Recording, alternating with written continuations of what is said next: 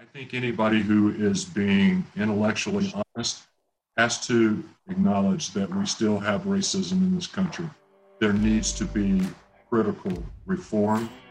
That Yeah. means hiring the best, training the best, and supervising the best people and holding them accountable. I'm good friends with Ed Drain, Chief of Police for Plano. A better man you could never find to run that department. African American, SWAT team trained, servant leader. I saw him on TV marching with the peaceful protesters and supporting that.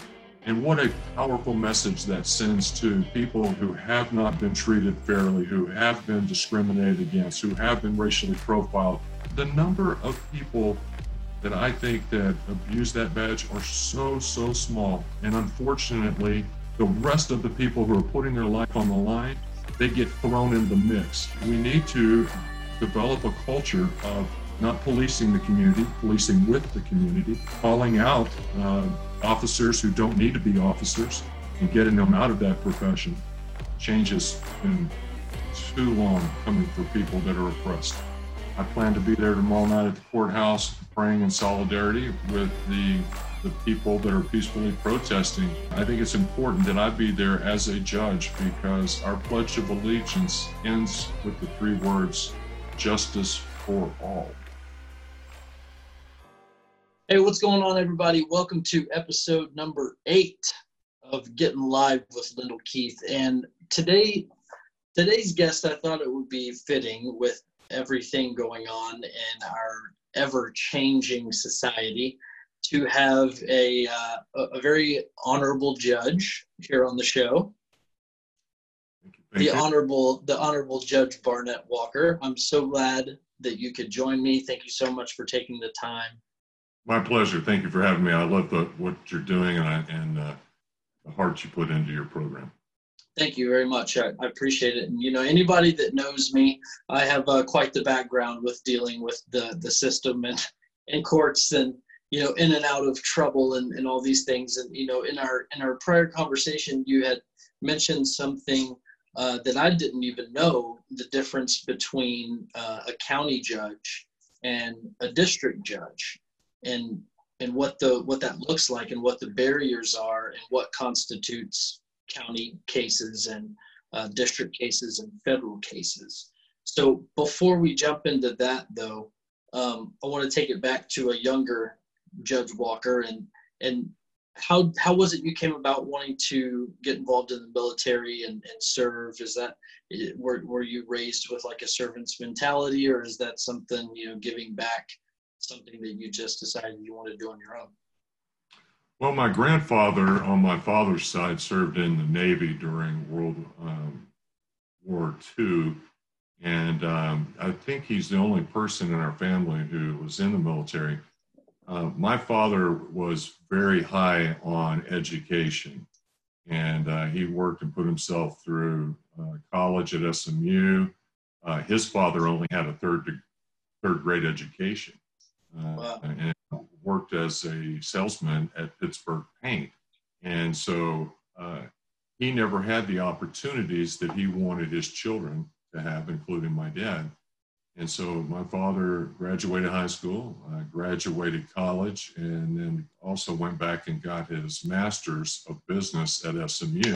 And that was really important to my dad. He used to say, education is like an all-you-can-eat buffet. Only a moron would stand in the line, pay their money, and then put as little on their plate as possible. But I did not have his appetite for education. I was kind of a goof off.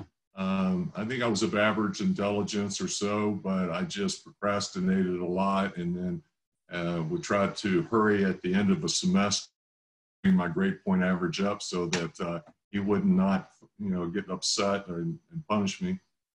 And when I finally did graduate high school, I just knew I wasn't mature enough to go in and do well at college.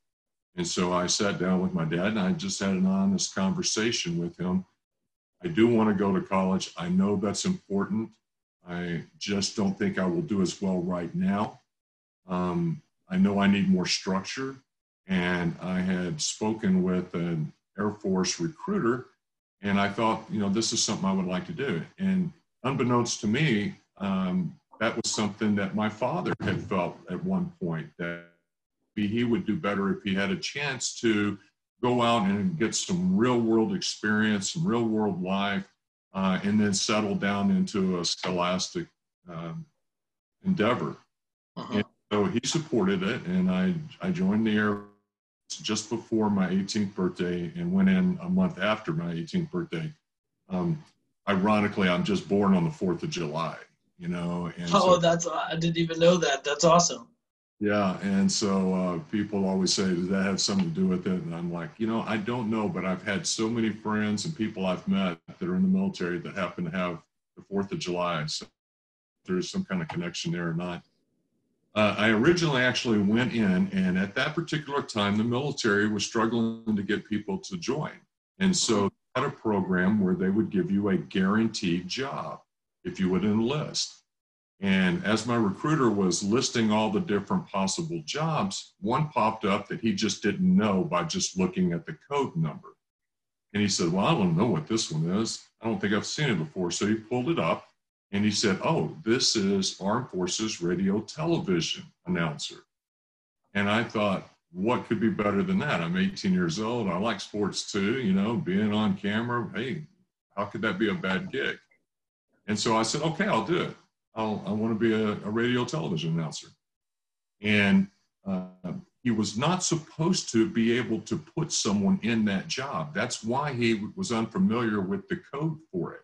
But he signed up the contract, and I was guaranteed that that's the job the military would give me. And I went down to basic training, and as I got close to finishing basic training, they brought me in and said, hey, you got a contract for this job and you weren't supposed to be offered that, because obviously they want you to meet certain requirements to be on radio or television. And they said, so what we're going to do is we've notified the training school of the error, and they want you to come in and do a test reading and then send them the results. So I went in and they had a radio booth, and they gave me, I guess it was a paragraph or so to read. They shipped it off to the school, and the school came back and said, absolutely, there is no way we could take him. His voice is terrible. He has the worst Texas drawl we've ever heard. It's real gravelly. It doesn't come across well. There's absolutely no way. I don't care what his contract said. We don't want him. And so I was really disappointed. And I said, well, then I guess I'm going to get out of the military. And that's when they looked at my background. I had a clean background. I had a strict father. They looked at my shooting scores on the range, and I qualified as an expert marksman. And they came back and they said, hey, we think you could pass an above top secret clearance and that you could go into a specialized career field. And what do you think? You want to get out, or you want to go this route? I'm 18 years old. I'm pumped full of testosterone. You're talking about giving me a top secret clearance and above. I'm thinking I'm next James Bond. I'm going to go missions across the world, assassinate, leaders of other countries. These silly thoughts are running through my head. Of course, I'll do that. And it turned out to be, of course, a lot different than that. And I went to Omaha, Nebraska at first, and then to Korea. And then during my career, I happened to get stationed at what's called a joint command. It's where the Army, Navy, Air Force, and Marines are all part of that command structure. And I really liked what I was doing, and I started becoming more involved in different aspects. A lot of it was highly classified. Went on several missions that were classified as hazardous fire zone. Was stationed at Central Command in Florida when the Gulf War came about, and I served under General Norman Schwarzkopf, and we went over there to Saudi Arabia, and then I eventually to Kuwait and to Zaku, Iraq, and other places. Wow. And served in the Gulf War. And once you kind of get into that joint command structure and certain things, I actually wanted to transfer into a different career field. But once they've spent all that time training you, it's difficult. And so I ended up spending the rest of my time, working at various different joint commands. So define special ops. What is, I'm sure there's lots of different types of special ops, and there's probably administrative special ops, and there's, let's hang Osama bin Laden special ops, and there's all kinds of different special ops. What was your field? I'm not really at liberty to discuss certain things, but I can just. Cool. That's cool. Okay. Yeah, you certainly have, what you see on the movies. You have special ops teams and Navy SEALs and Green Berets. And these are small, individualized groups that go in the dark of night and do rescue ops. And in the Air Force, we have what we call PJs. Air rescue. They go in and try to rescue down pilots.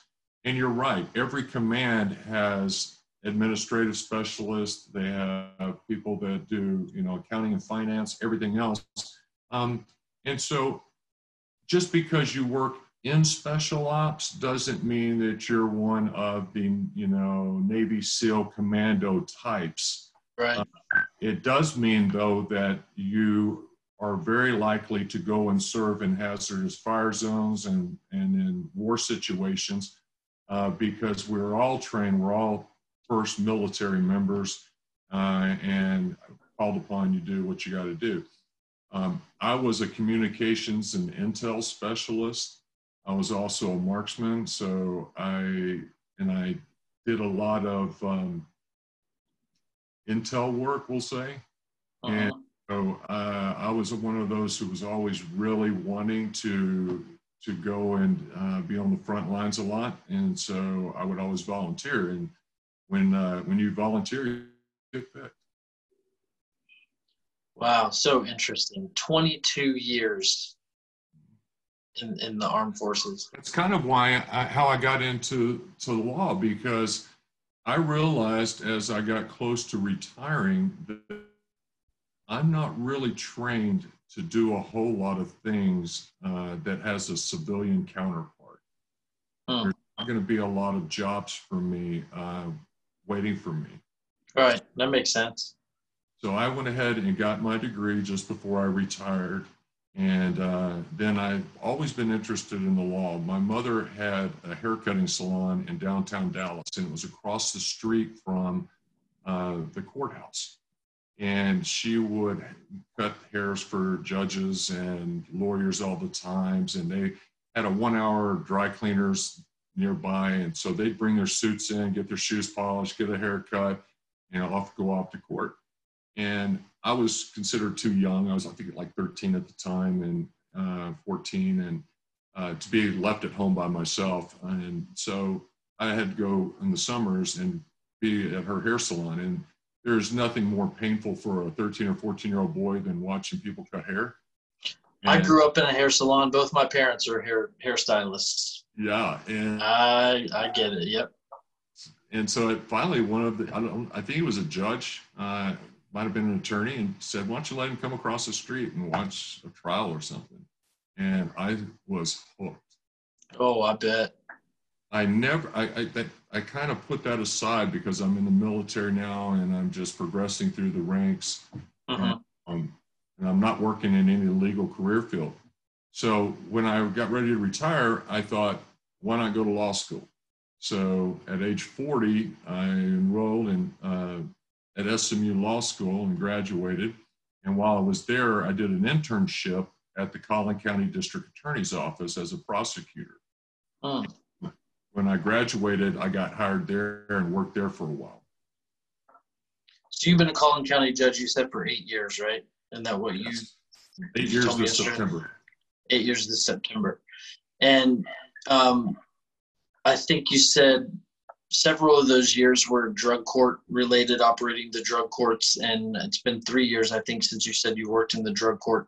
But you have a very interesting relationship with the drug court and the disease of addiction and how it can overtake, adolescents and young adults, and what it can do to their lives and what the disease actually does. You have a firsthand experience with a story you shared with me about your daughter falling into a trap that led to a conviction. And you said something about, when we were talking, that really struck me, was because of the people she was involved with, it ended up being federal charges, which is different than local drug charges. And I didn't know the difference between the two. So tell me a little bit more about that story and how that happened, and what the differences are there. Sure.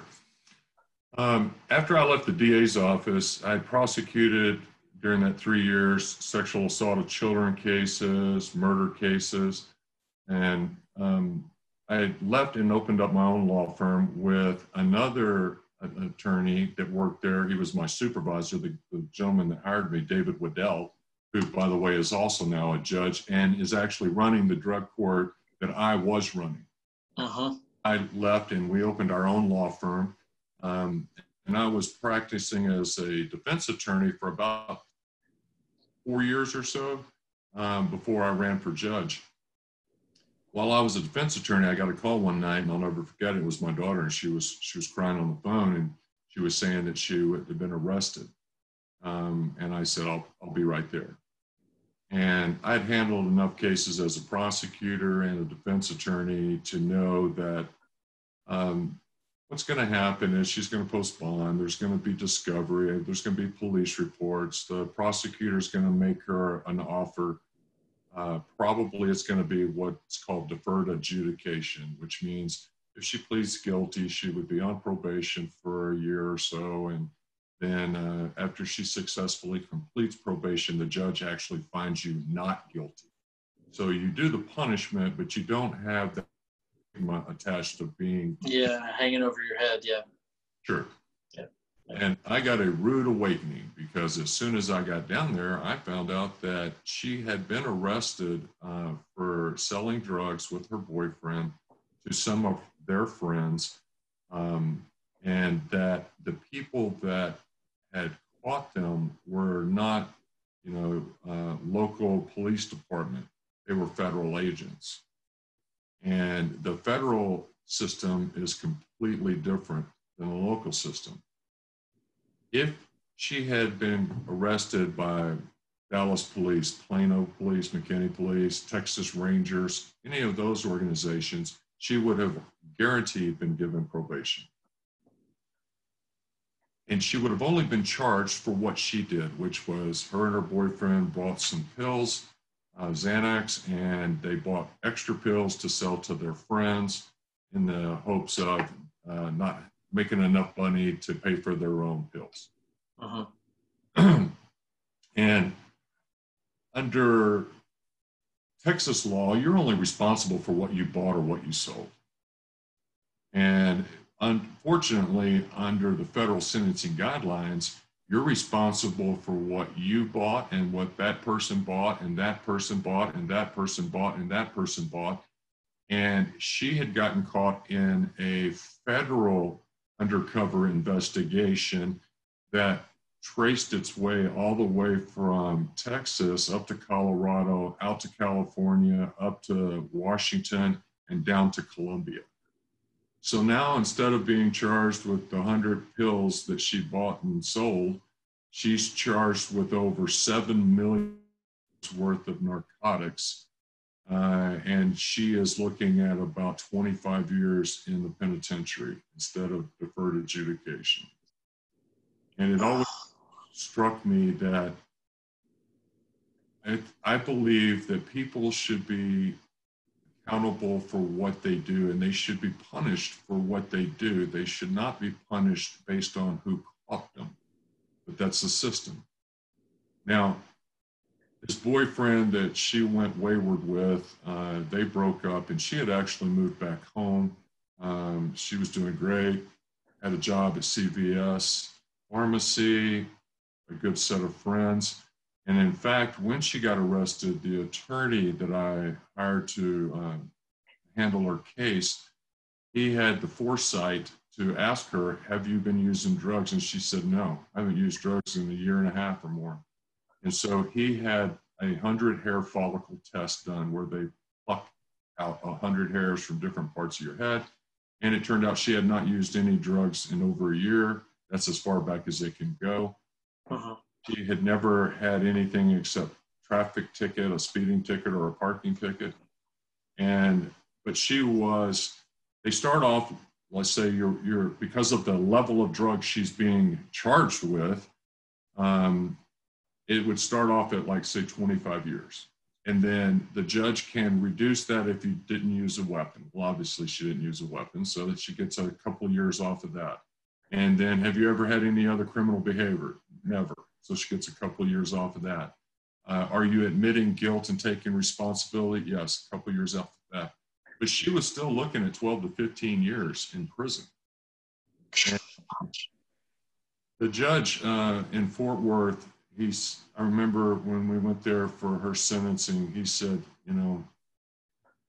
everybody stops using drugs. Everybody moves home with mommy and daddy. Everybody starts going to church again after they get caught because they want to impress upon me that they've changed. Uh-huh. Here, you were doing all of those things, going to church, moved back home with your parents, got a new set of friends, working, stopped using drugs before you ever knew you were even being investigated. So I'm going to take mercy, and he ended up giving her, which I believe was 5 years. And she did 2.5 or so of that. And it was going to the federal penitentiary, hearing that she had to strip naked. They would have to do cavity searches of her before her mother and I could visit. There were vending machines around the visitation room, but the inmates aren't allowed to go up to them. They're not allowed to handle money. So if she wanted something like a drink or potato chips, we'd have to go get it for her. And of course, she can't have those things during the week because she can't use the vending machines. They have a commissary, and I'm not sure what they do there, but I saw the light go out in her eyes. Oh.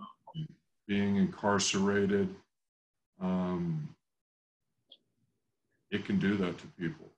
And it broke my heart as her father to see her there and to know that it was especially hard, I think, for me because I knew that I had clients that had committed drug offenses far worse. And I was able to negotiate on their behalf and get them deferred adjudication, get them, a couple of weeks in jail and it's behind them kind of thing. And I was hopeless to help her because she was in the federal system. And I really, to this day, before I got elected in 2012, I had ran a race for judge in 2010. And it was a 3-person race. There were 6 groups that were endorsing judicial candidates, 7 groups.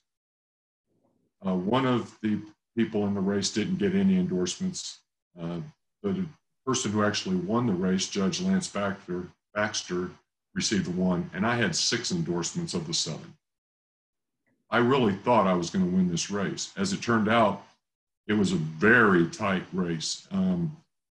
3-way race, and I missed getting into the runoff because you need over 50% or else the top 2 candidates are in a runoff.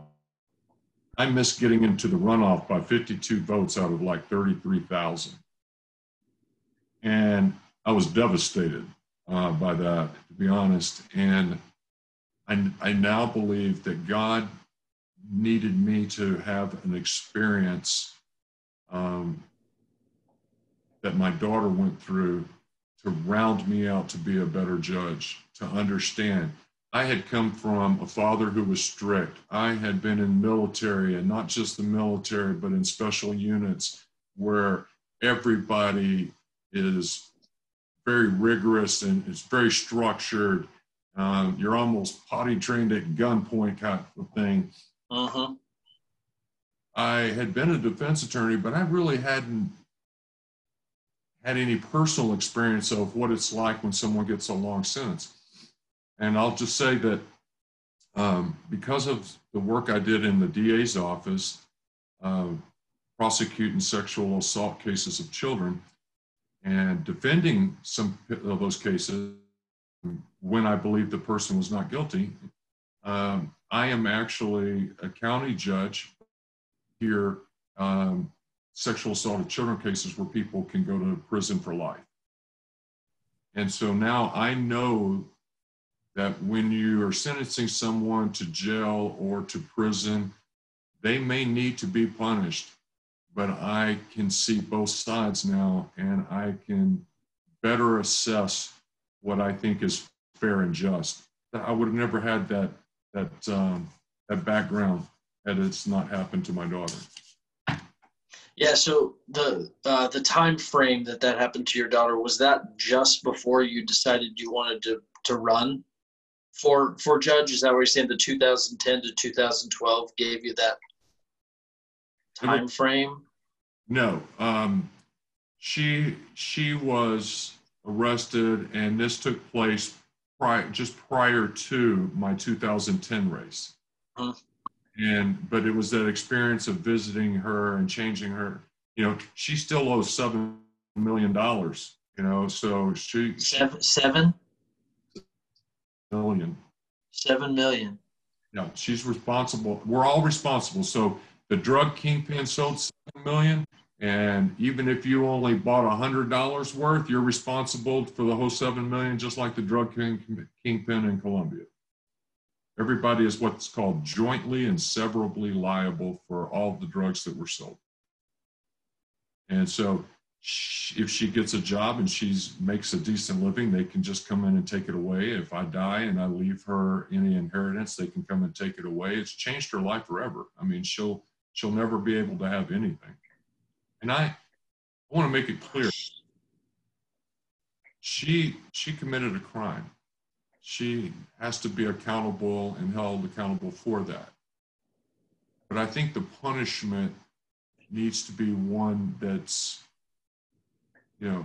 appropriate for her level of culpability in this. She's not going to be a drug lord. She didn't get the money, the $7 million, She's just a kid who bought some Xanax.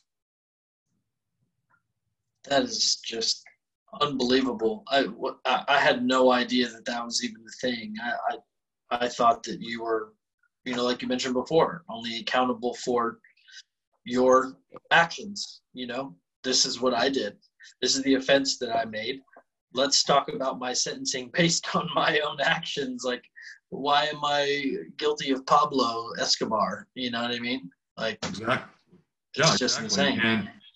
And I will tell you that when your child goes through something, there is not a bigger catalyst to get you up off your behind and to learn about things. We didn't have anybody in our family who had a drug problem or alcohol problem, so I really did not have that catalyst to get me to want to learn more about it, but that did. Mm-hmm. Yeah.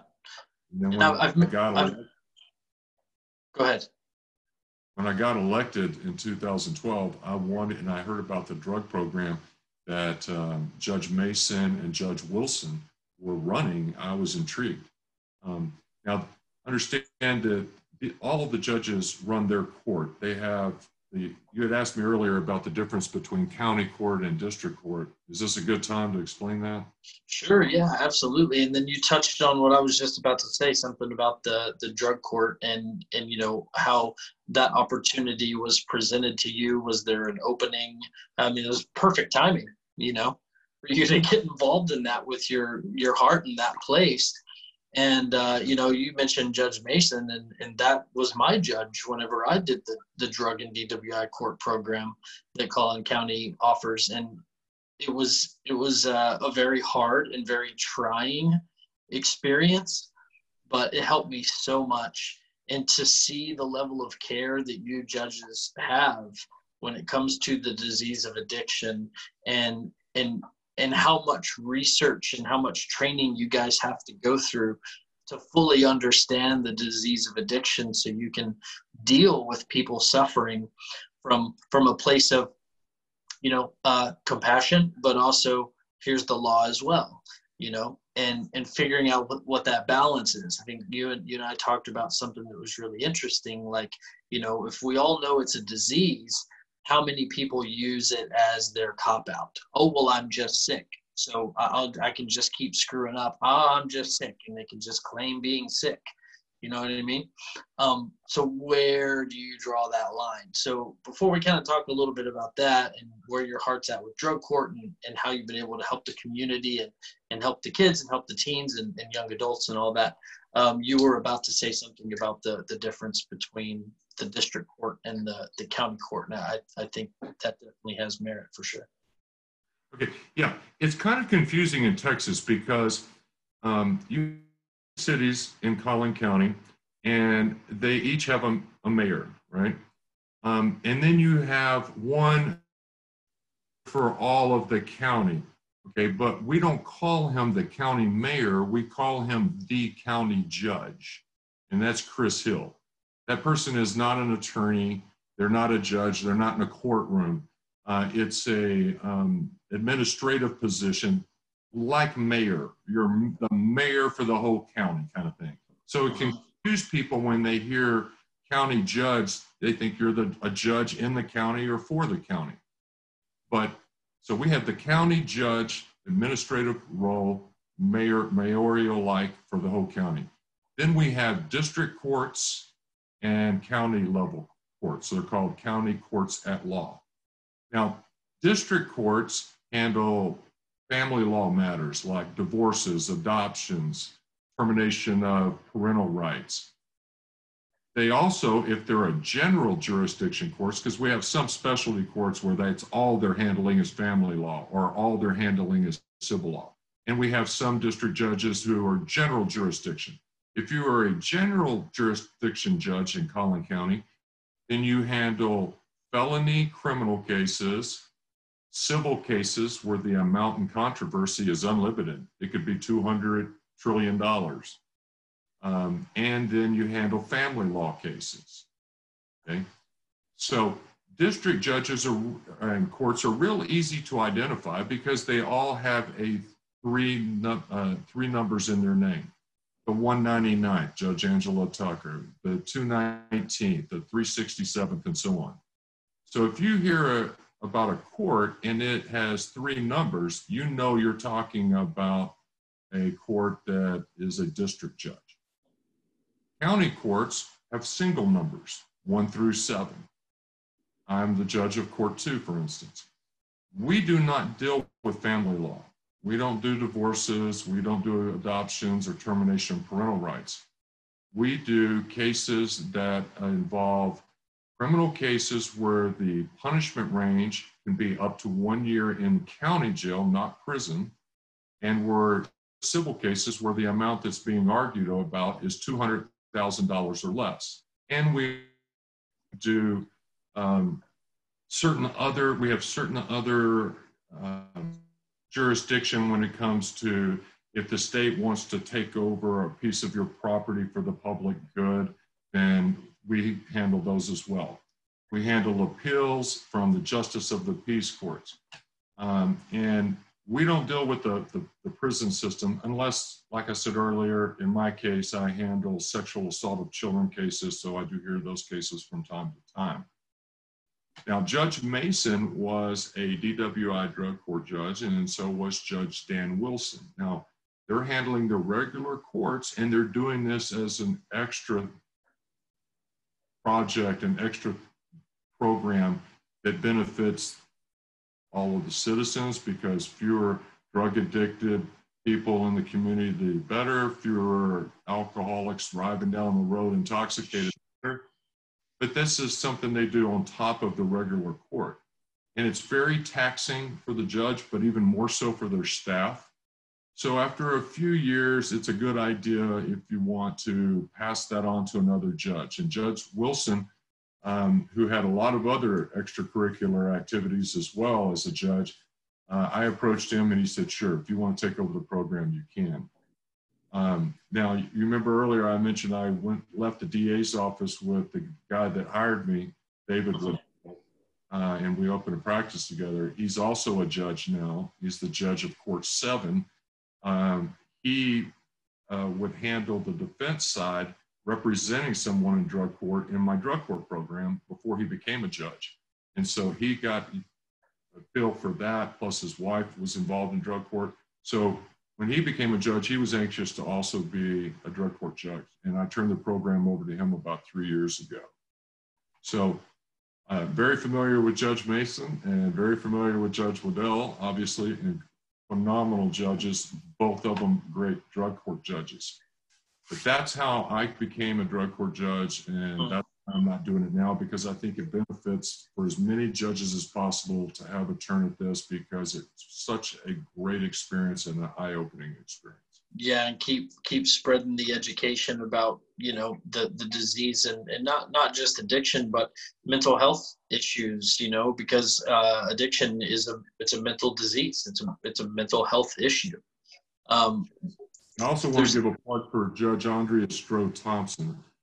We didn't have, as you know, we didn't have anyone doing drug court at the felony level after Judge Ray Wheelis.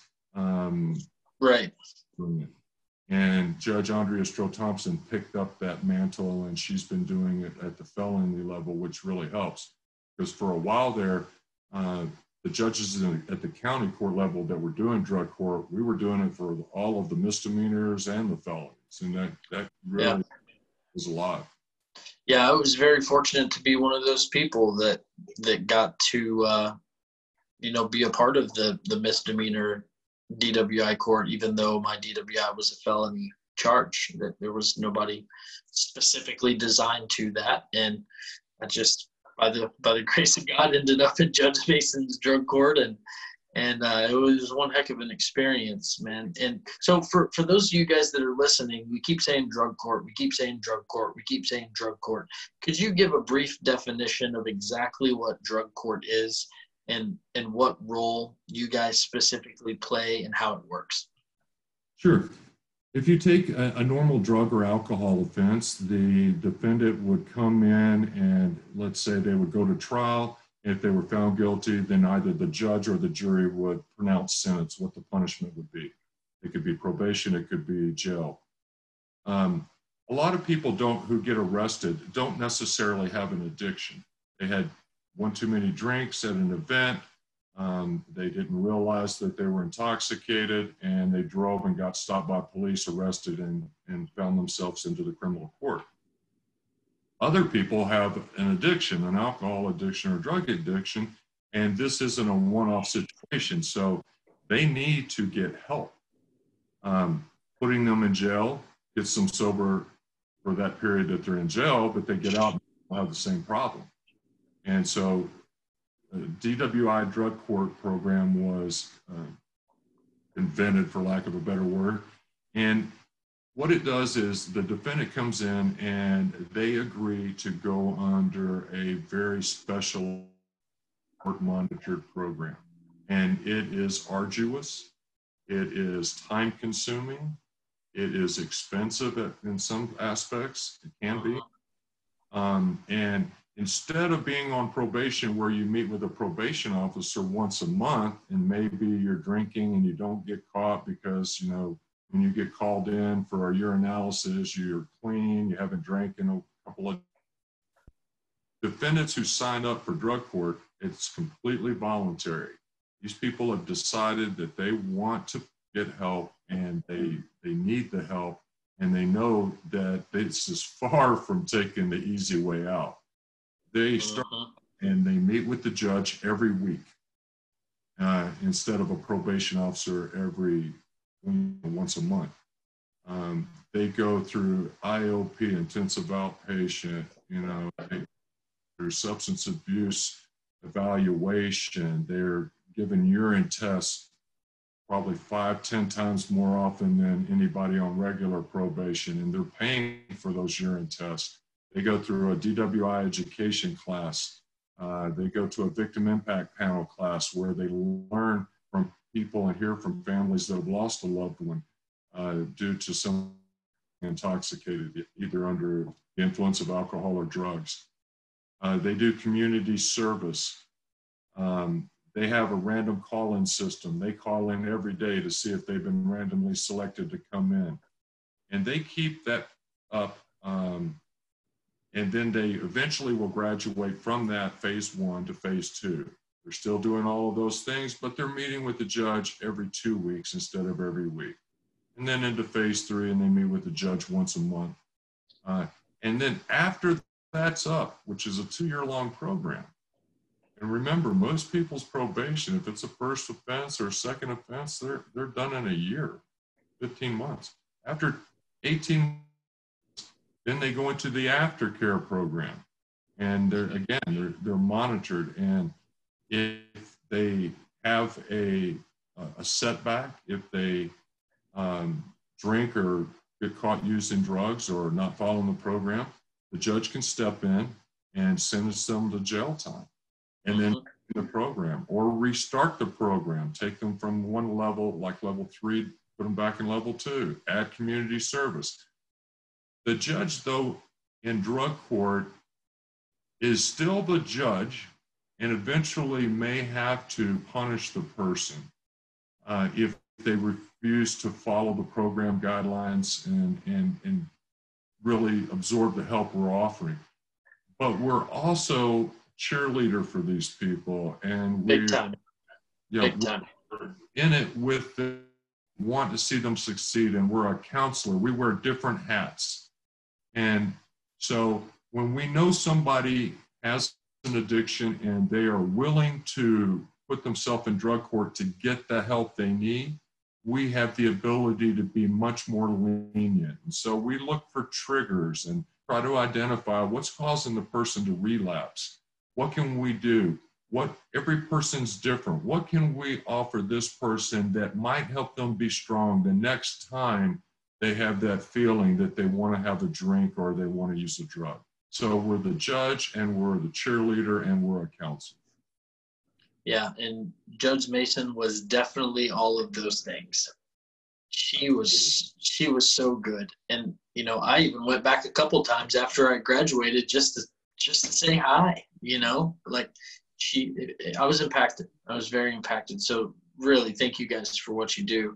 And a lot of people, like even, the times that I would end up having to go to jail, it blows my mind how many people in the system did not even know what drug court meant whenever I said it.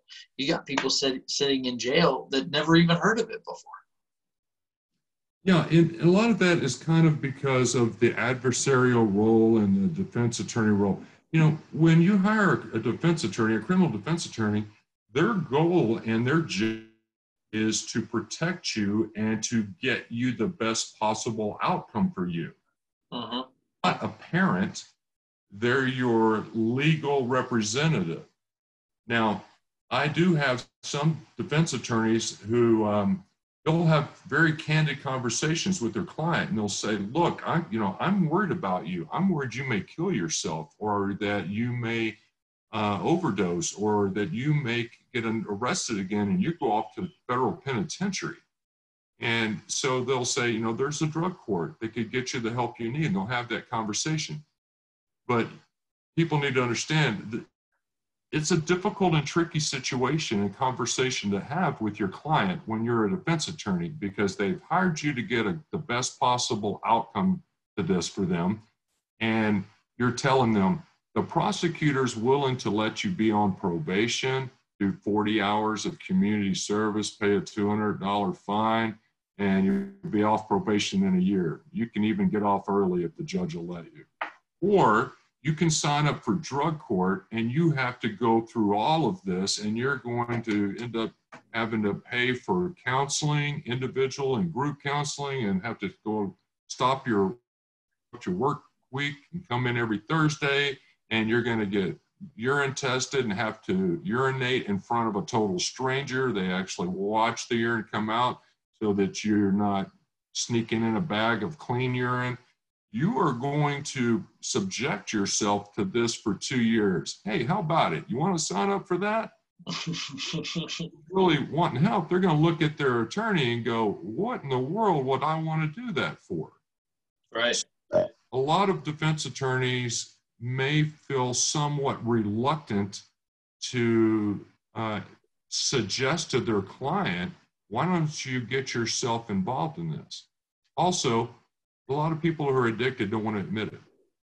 So right. If you're an attorney and you feel like your client is an addict and is headed down a dangerous path, if they tell you, look, I don't want to do it, I'm not an addict, I can quit any time, it's the attorney's job is to look after their legal interests, not necessarily be their friend or their parent, and tell them, no, you are an addict and you do need this. They can't make the client take drug court. Right. So there's, that addresses your point about a lot of people never even hear about it. Yeah. And, my situation was you do this or you go to prison for a long time. What do you choose? That's a no-brainer. Yeah. And we've had people, I've had a just turned 16-year-old girl who was a meth addict and was pregnant in drug court, 10th grader, about to drop out. She might have even been in the 9th. And she came into drug court, and it is strict, but it rewards good progress. And they, I truly believe this. I believe when you set the bar for someone, especially young people, they will meet that level. So set it as high as you can. Okay? And I told her, you're going to never use meth, because if you use meth, I'm going to put you in jail until this child is born. They're going to have CPS get involved, and they're going to probably take your child away. And you're going to be in this drug court program, and part of your drug court is going to be that you're going to get your GED or your diploma. I ran into her several months ago at a gas station. Her child was beautiful. I attended her graduation. Held her baby at her graduation. I mean, she has changed her life so much. She is a proud, responsible mother working in a doctor's office. She did get her degree while she was in drug court. Another lady came to court. I was about to put her in jail because she had missed her court appearances, and now she was several hours late. And I don't get to talk to people as the judge. The attorneys, I talk more to the attorneys. They're represented counsel. They have the right not to talk to me, not to say anything. Amendment right when they have criminal cases. And I was like, ma'am, you're late again. You no-showed before. I'm about to put you in jail and revoke your bond. And I said, why were you late? And she said, Judge, I couldn't get a ride here. I've alienated all of my family and friends because of my drug use. And I actually had to prostitute myself to get this guy to bring me here today. And tears her face. And I looked at her, emaciated. Her skin was sunken in. Her teeth were starting to show early onset, of meth and decay. I saw that same light going out in her eyes that I saw in my daughter's when she went to the penitentiary. And I just asked her, I said, when was the last time you ate? And she said, today was the 4th day. And I said, okay. Her attorney was there. Her attorney's a wonderful attorney. Trusted me. I said, look, first of all, let's get you something to eat. You're going to be sick. So we took her down to the cafeteria. I bought her lunch. I talked to her attorney. I said, see if she's willing to go into drug court and treatment. He talked to her. had that heart-to-heart talk with her. Said, yeah, Judge, she wants to. Worked with the probation officer, Myra Pinetto. She was able to get her a scholarship. We got her on the road that same day down to a treatment facility. I believe it was Houston. And, at Halloween time, kids come trick or treat at the courthouse.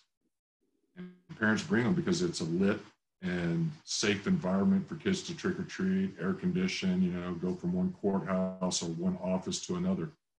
And she comes running up. Oh, I'm so glad, Judge Walker, you were here. I was hoping you would be here. She had brought her kids trick or treating. She said, my husband wants to thank you, and I want you to meet my husband and my kids. He's got tears coming down his eyes. Thank you for what you did for my wife. You saved her life. He had her 2 children from previous relationships. The kids were all happy, dressed up in their costumes. She's clean and sober now for 2 years, has a good job, was thanking me for what, I had done. And I said, I didn't do anything. You did it. I just pointed the direction for you, and you did all the hard work. Those are the moments when you look and you say, what was her survivability rate going to be if she's prostituting herself for drugs before she catches AIDS, or some other disease, or overdoses, or gets raped or murdered or killed? And what is after treatment? Now she is a mother for 2 kids that were there already. She's responsible. She's on a career path, all because she was willing to put in the work and a program in place for her to do that. Yeah, and what's really cool about that too is she was willing to be vulnerable with you, and tell you exactly the for real reason she was late. Had she not had the courage to be vulnerable, no telling what would have happened. Yeah, I would have just had to assume that, she doesn't care about showing up on time, and she's, going to always be late or not show up at all. And I had to revoke her bond to get her attention. She would have gotten another bond probably a few days later. I'd probably kept her in jail for like 2 days to get her attention.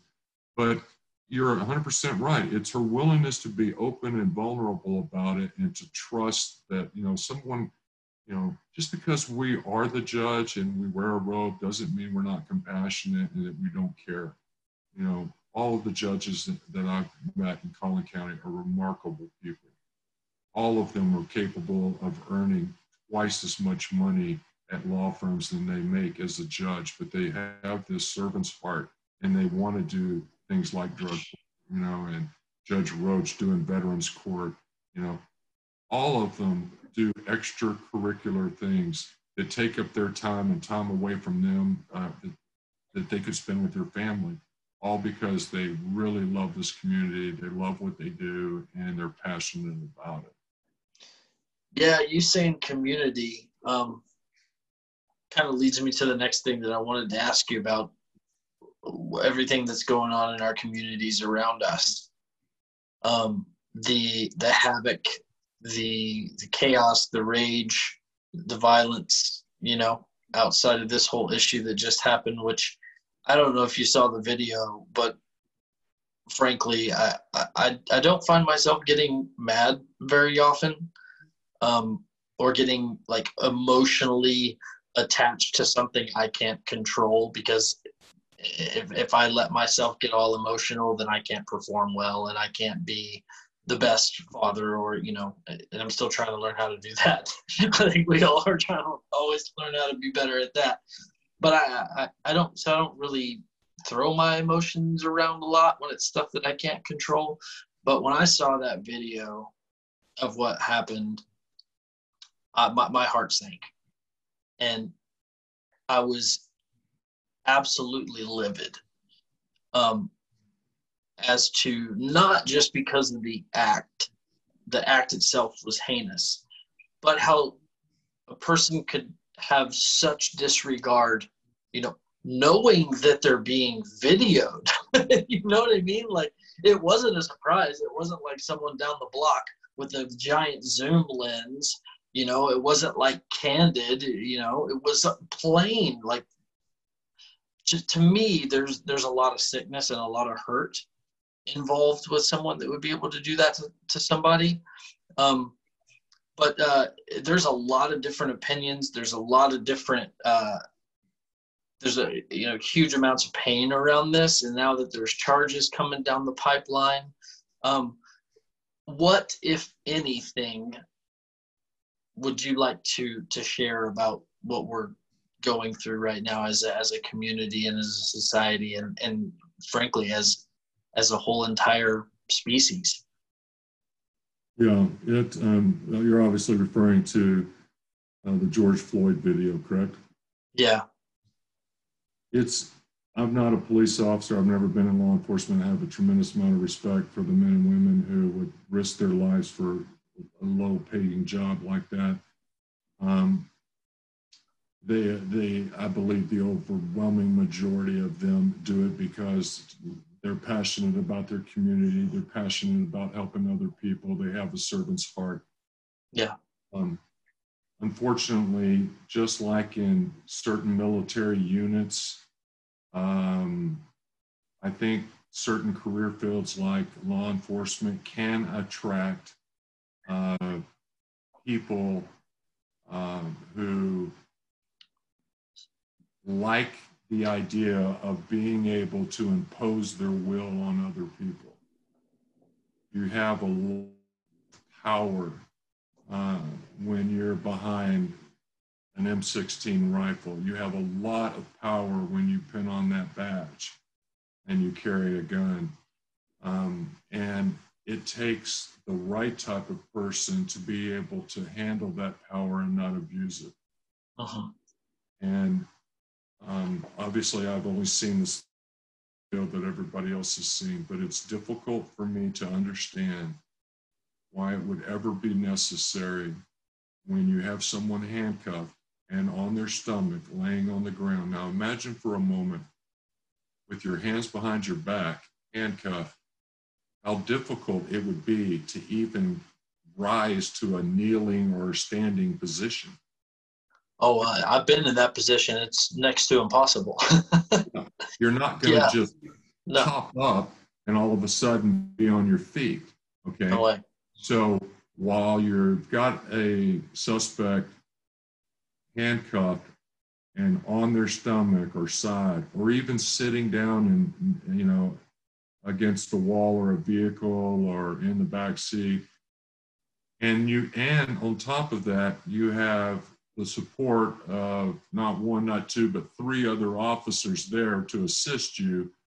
Why in the world would it ever be necessary for you to put your hands on them, much less your knee and their neck, and ignore their cries that they can't breathe? Yeah. It's heartbreaking.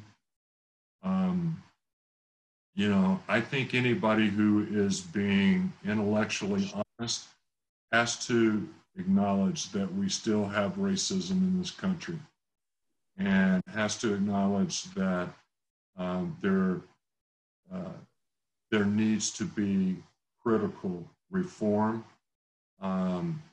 We're lucky we have a lot of really fantastic law enforcement agencies in Collin County, which is why you don't see a lot of the complaints. I don't think the Collin County Jail has ever been successfully sued in 30, 40 years. I remember the former sheriff, Terry Box, I asked him that question and never happened. That means he's hiring the best, training the best, and supervising the best people and holding them accountable. It's never happened under Sheriff Skinner that I'm aware of. I'm good friends with Plano's Chief of Police, Ed Drain, who just came back and took over the position of Chief of Police for Plano. A better man you could never find to run that department. African-American, SWAT team trained, servant leader. I saw him on TV marching with the peaceful protesters and supporting that. And what a powerful message that sends to people who have been on the wrong end of this argument, who have not been treated fairly, who have been discriminated against, who have been racially profiled, that, hey, here's your chief of police if you live in Plano, and he's marching with you. That, you know, when you march with the peaceful protesters, you're not saying I'm not supportive of law enforcement in my mind. In my mind, you're saying I do support law enforcement and the people who wear that badge proudly and who do not abuse the trust that we place in them. And I don't want one bad police officer to tarnish the image of that badge and the respect that we owe all of the officers who put it on. So I encourage the police, when you see this, you need to report it. When you see it, you're watching a crime take place. Make an arrest. Is it hard? Absolutely. You may be arresting your supervisor. I understand, just like in the military, you know, you get involved with a special unit, you know, you want to back your brothers and your sisters. But there's a time when you have to draw that line. And there can be no clearer a line than when you are watching one of your brothers or sisters commit an abuse, commit a crime. I don't care if they are your supervisor. That's when you have to take the moral high ground and say, I'm going to be on the right side of this, and I'm going to stop it from happening. I may have to arrest my supervisor. I may have to report them and testify against them. I may have to pull them off of that person, but I'm not going to be just culpable by standing by. And that's why the other three are now being charged for aiding and abetting, because you had a duty to not let that happen. If they had walked up upon two people fighting and one person had the other person subdued, tie strapped, hands behind his back, and was pressing down on his neck with his knee, do you think those police officers would have walked by and said, oh, well, you know, I don't see anything wrong here? Not a chance. No, they would have immediately injected themselves into the situation to find out what's going on here. That's not allowed. That's problematic. Did this man try to rob you? Are you holding him down, waiting for us to come? Are you the aggressor? We need to find out. Okay, so if it's not right for the to walk by, then it's not certainly not right for the police to be a part of that action. Yeah. And again, it is the number of people that I think that abuse that badge are so small. And unfortunately, the rest of the people who are putting their life on the line, they get thrown into the mix. Like that all cops are bad, all cops are racist, and it's just not the case. Oh, not even close, man. But we need to develop a culture of not policing the community, policing with the community, and calling out officers who don't need to be officers and getting them out of that profession. You know, there's a prayer that's taking place tomorrow night on the Collin County Courthouse in support of the peaceful protesters. And I want to keep saying that because these people that are using the tragedy of George Floyd's death as some excuse to riot, loot, burn, commit arson, break into stores and steal things, that's shameful behavior and it's criminal behavior, and I believe it shouldn't be tolerated.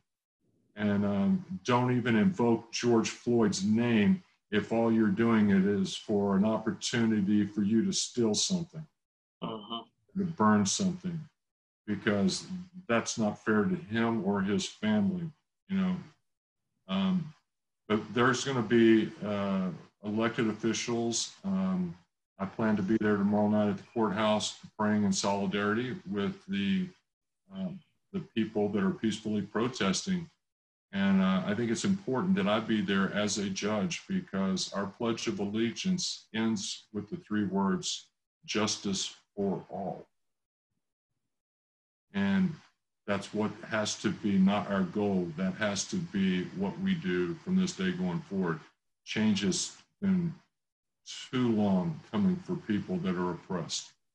Yeah. You know, I was talking to a friend of mine the other day, and I kind of I view it more of we have a severe character issue in amongst a lot of the citizens, right? It really just boils down to character, morals, and values. That's it. You know, gone are the days, or, you know, were there ever even there that, you know, everyone kind of operated from a standard set of good morals, you know, the golden rule, help your neighbor, you know, give your neighbor a cup of sugar when he needs it, you know, don't kick a man while he's down, you know, stuff like that. Just basic morals, just human decency, you know. And I firmly believe, like, I'm a huge advocate for personal development and personal growth and personal change. Because if we, you know, if we don't, if everyone just wants to play the blame game and just point the finger the other direction, you're going to constantly have a finger pointed out. Nobody's going to want to take personal responsibility, you know. And I honestly don't know how things are truly going to change until we hopefully get to a place of everybody taking personal responsibility, looking in the mirror, taking, you know, working on their character, working on their values, trying to figure out how to become a more productive member of society, trying to be more effective and, you know, for their families, and give back to the community. I think if somehow we could make that cool, if somehow we could make, like, personal development and personal change a cool, hip, trendy thing, and there's a lot of it that is trending all over the internet. There's so many, you know, with Instagram and all these life coaches and all these, you know, motivational and inspirational speakers. It's becoming like a cool thing, you know, like it's cool to work on yourself. It's getting there. I see it kind of becoming more of a common thread. I just really, really hope that something happens soon that will awaken our citizens to the point of quit blaming the president. I saw someone post something the other day, oh, this is Trump's fault. And I'm like, what? It's no one person's fault. You stop blaming. It's absolutely ridiculous. It's ludicrous. It's a very victim-y way to live, and it sucks. So I think it just boils down to character and morals and values. That's it. Well, you know, that look yourself in the mirror, that's the accountability that is the foundation of drug court. Yeah. While people have a disease, they say, well, if you really believe, Judge Walker, that these people have a disease, then why are you punishing them? Why are you sending them to jail whenever they relapse? Because there's still an accountability issue. And you have the disease, and that means we need to work with you and provide you the tools. But you have the responsibility of obtaining those sobriety, okay? Now, you don't have to be sober. It's not illegal to drink as long as you don't drink and drive or, you know, cause somebody else harm. But when you drink and you do drive, you're putting other people at risk. Uh-huh. And, you know, and so we're not going to allow that to happen. You need to stop that. And while you're on probation for DWI, you're not allowed to drink, period, even in the privacy of your own home. That's part of probation. You gave up that right because you committed a crime against society and you put other people at risk. And so, you know, you're 100% right. And it's one of the reasons I love your program. You know, it is about looking yourself in the mirror and just being honest. You know, there but by the grace of God go I. You know, I'm not going to sit and pretend like, you know, when I was younger, I didn't go out to a bar and have too much to drink and get behind the wheel. Okay. I was lucky I never hurt anybody. I never, you know, and I'm not talking about being drunk. I don't believe that I should have had 3 beers and then got behind the wheel of the car. Uh-huh. But yeah, it's about accountability. It's about saying, look, I messed up. That doesn't mean I have to be labeled, as someone not worthy of love or help or anything else, but just be accountable. I remember you told me one time in an earlier conversation, you own your stuff. Look, I suffer with alcoholism. I relapse. I'm flawed, and by you putting it out there, you disarm everyone else from trying to use that against you. I've already said that. Yeah. And I know from being in drug court how difficult it is, especially for alcoholics. We think of heroin and meth as those drugs that are really hard to kick, and they are, because you can get sick and you can die even from the withdrawals, but you can also die from alcohol withdrawal. And with alcohol, it's so difficult because people have an addicted brain. When you take an MRI, you can see that the synapses in the brain where decision making takes place is not firing. And it takes 1 full year of not drinking and not putting chemicals into the body for the brain to heal itself.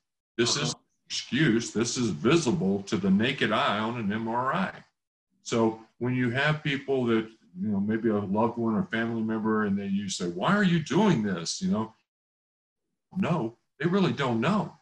They can't answer that question a lot of times because that part of their brain isn't functioning. It is grayed out. It is not firing. And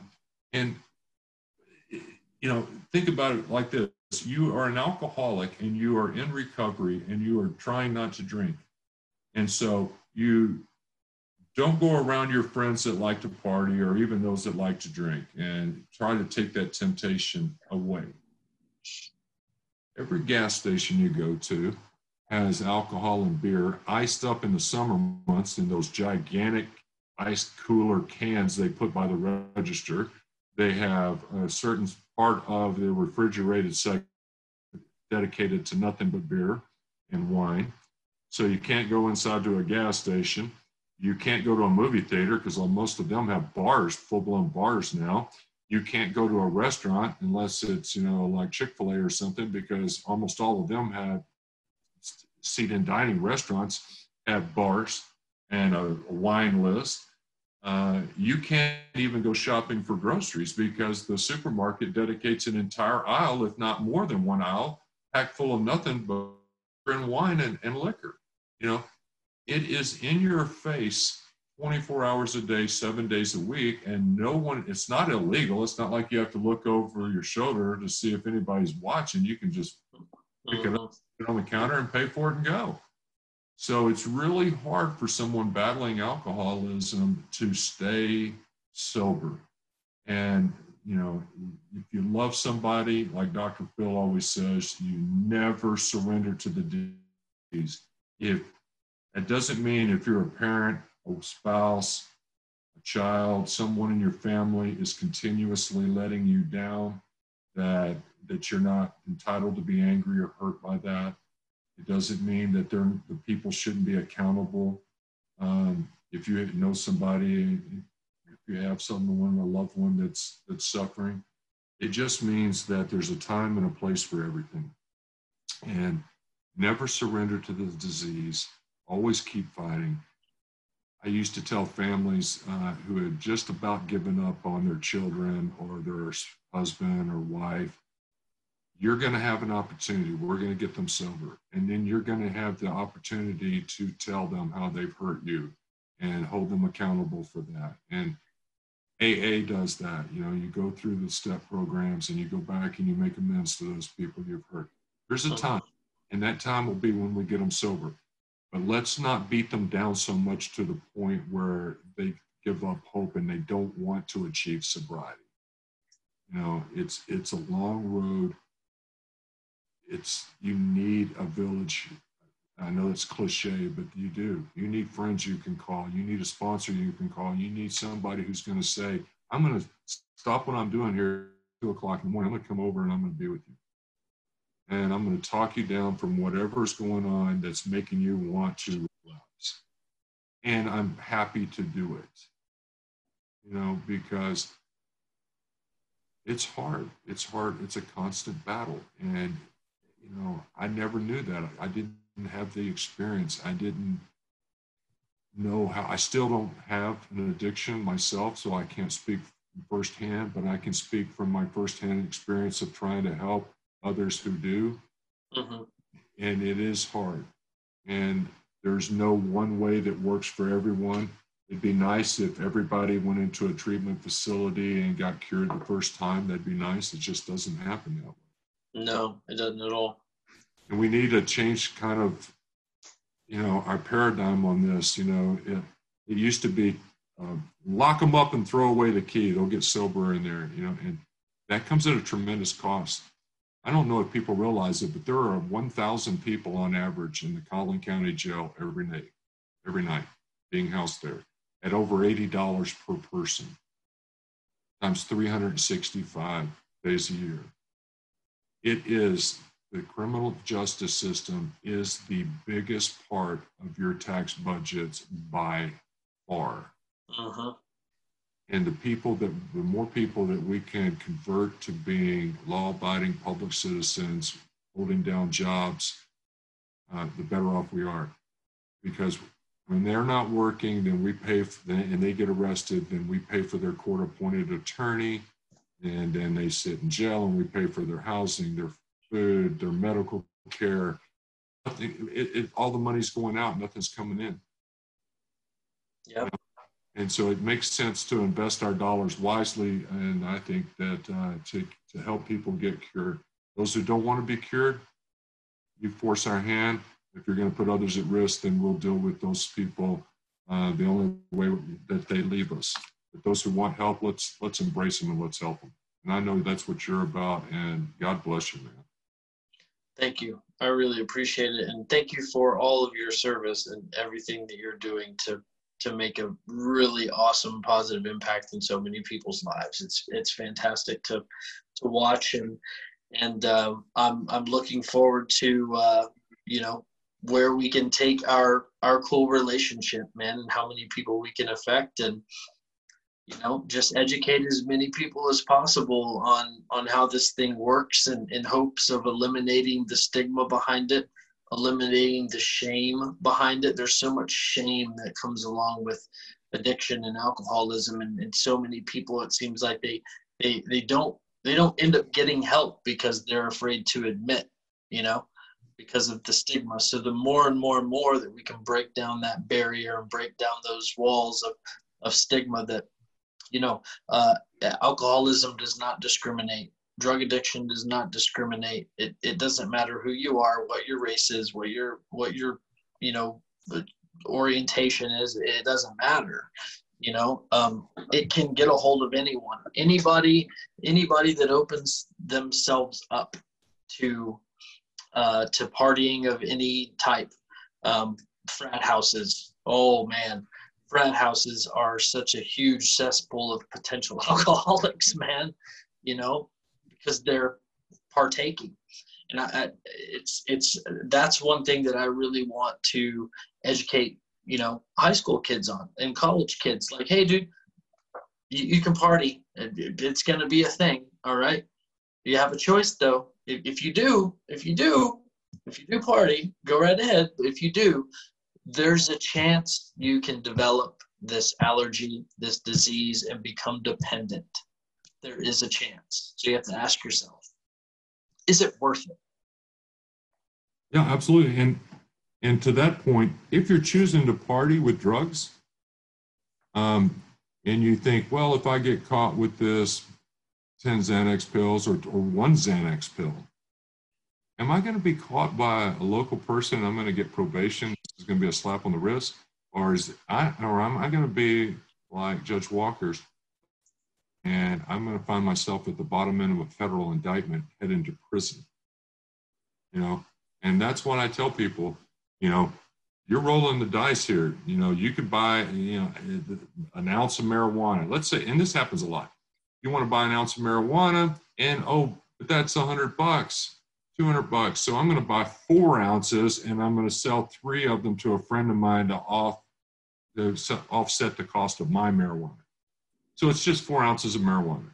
Okay, well, if there happens to be that the federal agents have infiltrated that little ring and they're watching, or they arrest somebody who sold it to you and that person wants to make a bet, you can find yourself serving time in a federal penitentiary and owing $7 million because you decided, I'm just going to buy an ounce of weed and sell 3 to friends. It's that scary. That's very scary. And, you know, I like I said, I never knew that. I never knew that. That's completely eye-opening. That's huge. And, you know, like Xanax is such a big booming thing in the community with our kids, you know, middle school kids and high school kids just eating these things like freaking candy. Just one of those is a felony. Just one. Yeah, you know, ecstasy is huge. Heroin's huge. Back. You know, yeah. A lot of people like to go to a party. They'll drop, you know, they'll take, you know, 1 ecstasy tab, you know, and just to get lost in the music. And, you know, you get caught with that 1 pill and it's a felony. Is it a state felony and you're going to go get probation, or is it a federal felony and you're going to owe millions of dollars? And to that point, if you're deciding to party and you're going to use ecstasy, you get caught with that, then you yourself indictment. Instead of being going into county jail, you could be looking at doing real time in prison. Yeah, because you mentioned earlier, you're responsible if it's a federal, you know, if a federal sting is going on around the same group of people that you may have gotten that from, and you get caught with it and it's a part of that sting, it can travel all the way back through the whole lineage. Absolutely. And you're responsible. You're responsible all the way from the drug kingpin down to the very person at the very bottom of the chain. And don't think for 1 second that you think you have will not rat you out and testify against you when they're looking at 15, 20 years in the penitentiary, and they can cut a deal to do 5. That happens all the time. Oh, yeah. Absolutely. So, man, thanks for sharing that information. That is extremely valuable. I had no idea that was even the case. So that even gives me a little bit more fire, you know, whenever I do get the opportunity to go speak to high school kids and college students, because that's really, really what I want to do. I mean, with all of this messaging that is ingrained in all the music that these kids are listening to, you know, it's all about popping bottles and partying, getting tables at the club, party. You're not cool unless you party. You're not cool unless you party. That's really what they're hearing. You know, they may not be saying those exact words. They may not be saying you're not cool unless you party, but the feeling that I think the music kind of puts off, that can be the you know what I'm trying to say. I can't even really put it into words, but that gives me more fuel for that fire to convey that message. You're playing with fire by choosing to party. There is a whole world of possibilities of your life being completely ruined and changed forever. And I want to do my best to help kids make better decisions and make decisions that are different from the ones that I made. There's very few things that I can say I regret.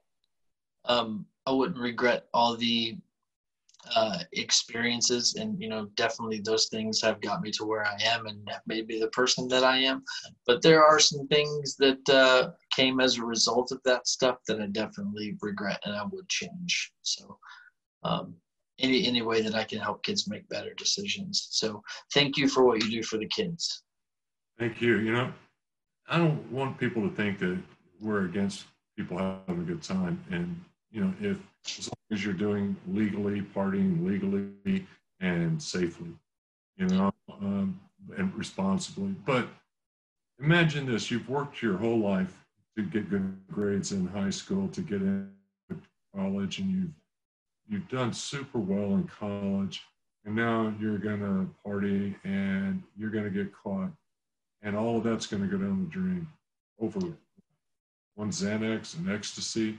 Now you're going to try to tell people, please hire me. I'm a convicted felon and a drug felon at that. And I know you're worried that I'm going to not be responsible and come to work. You've thrown it all away. And it's such a waste. And that's if you're lucky and don't go.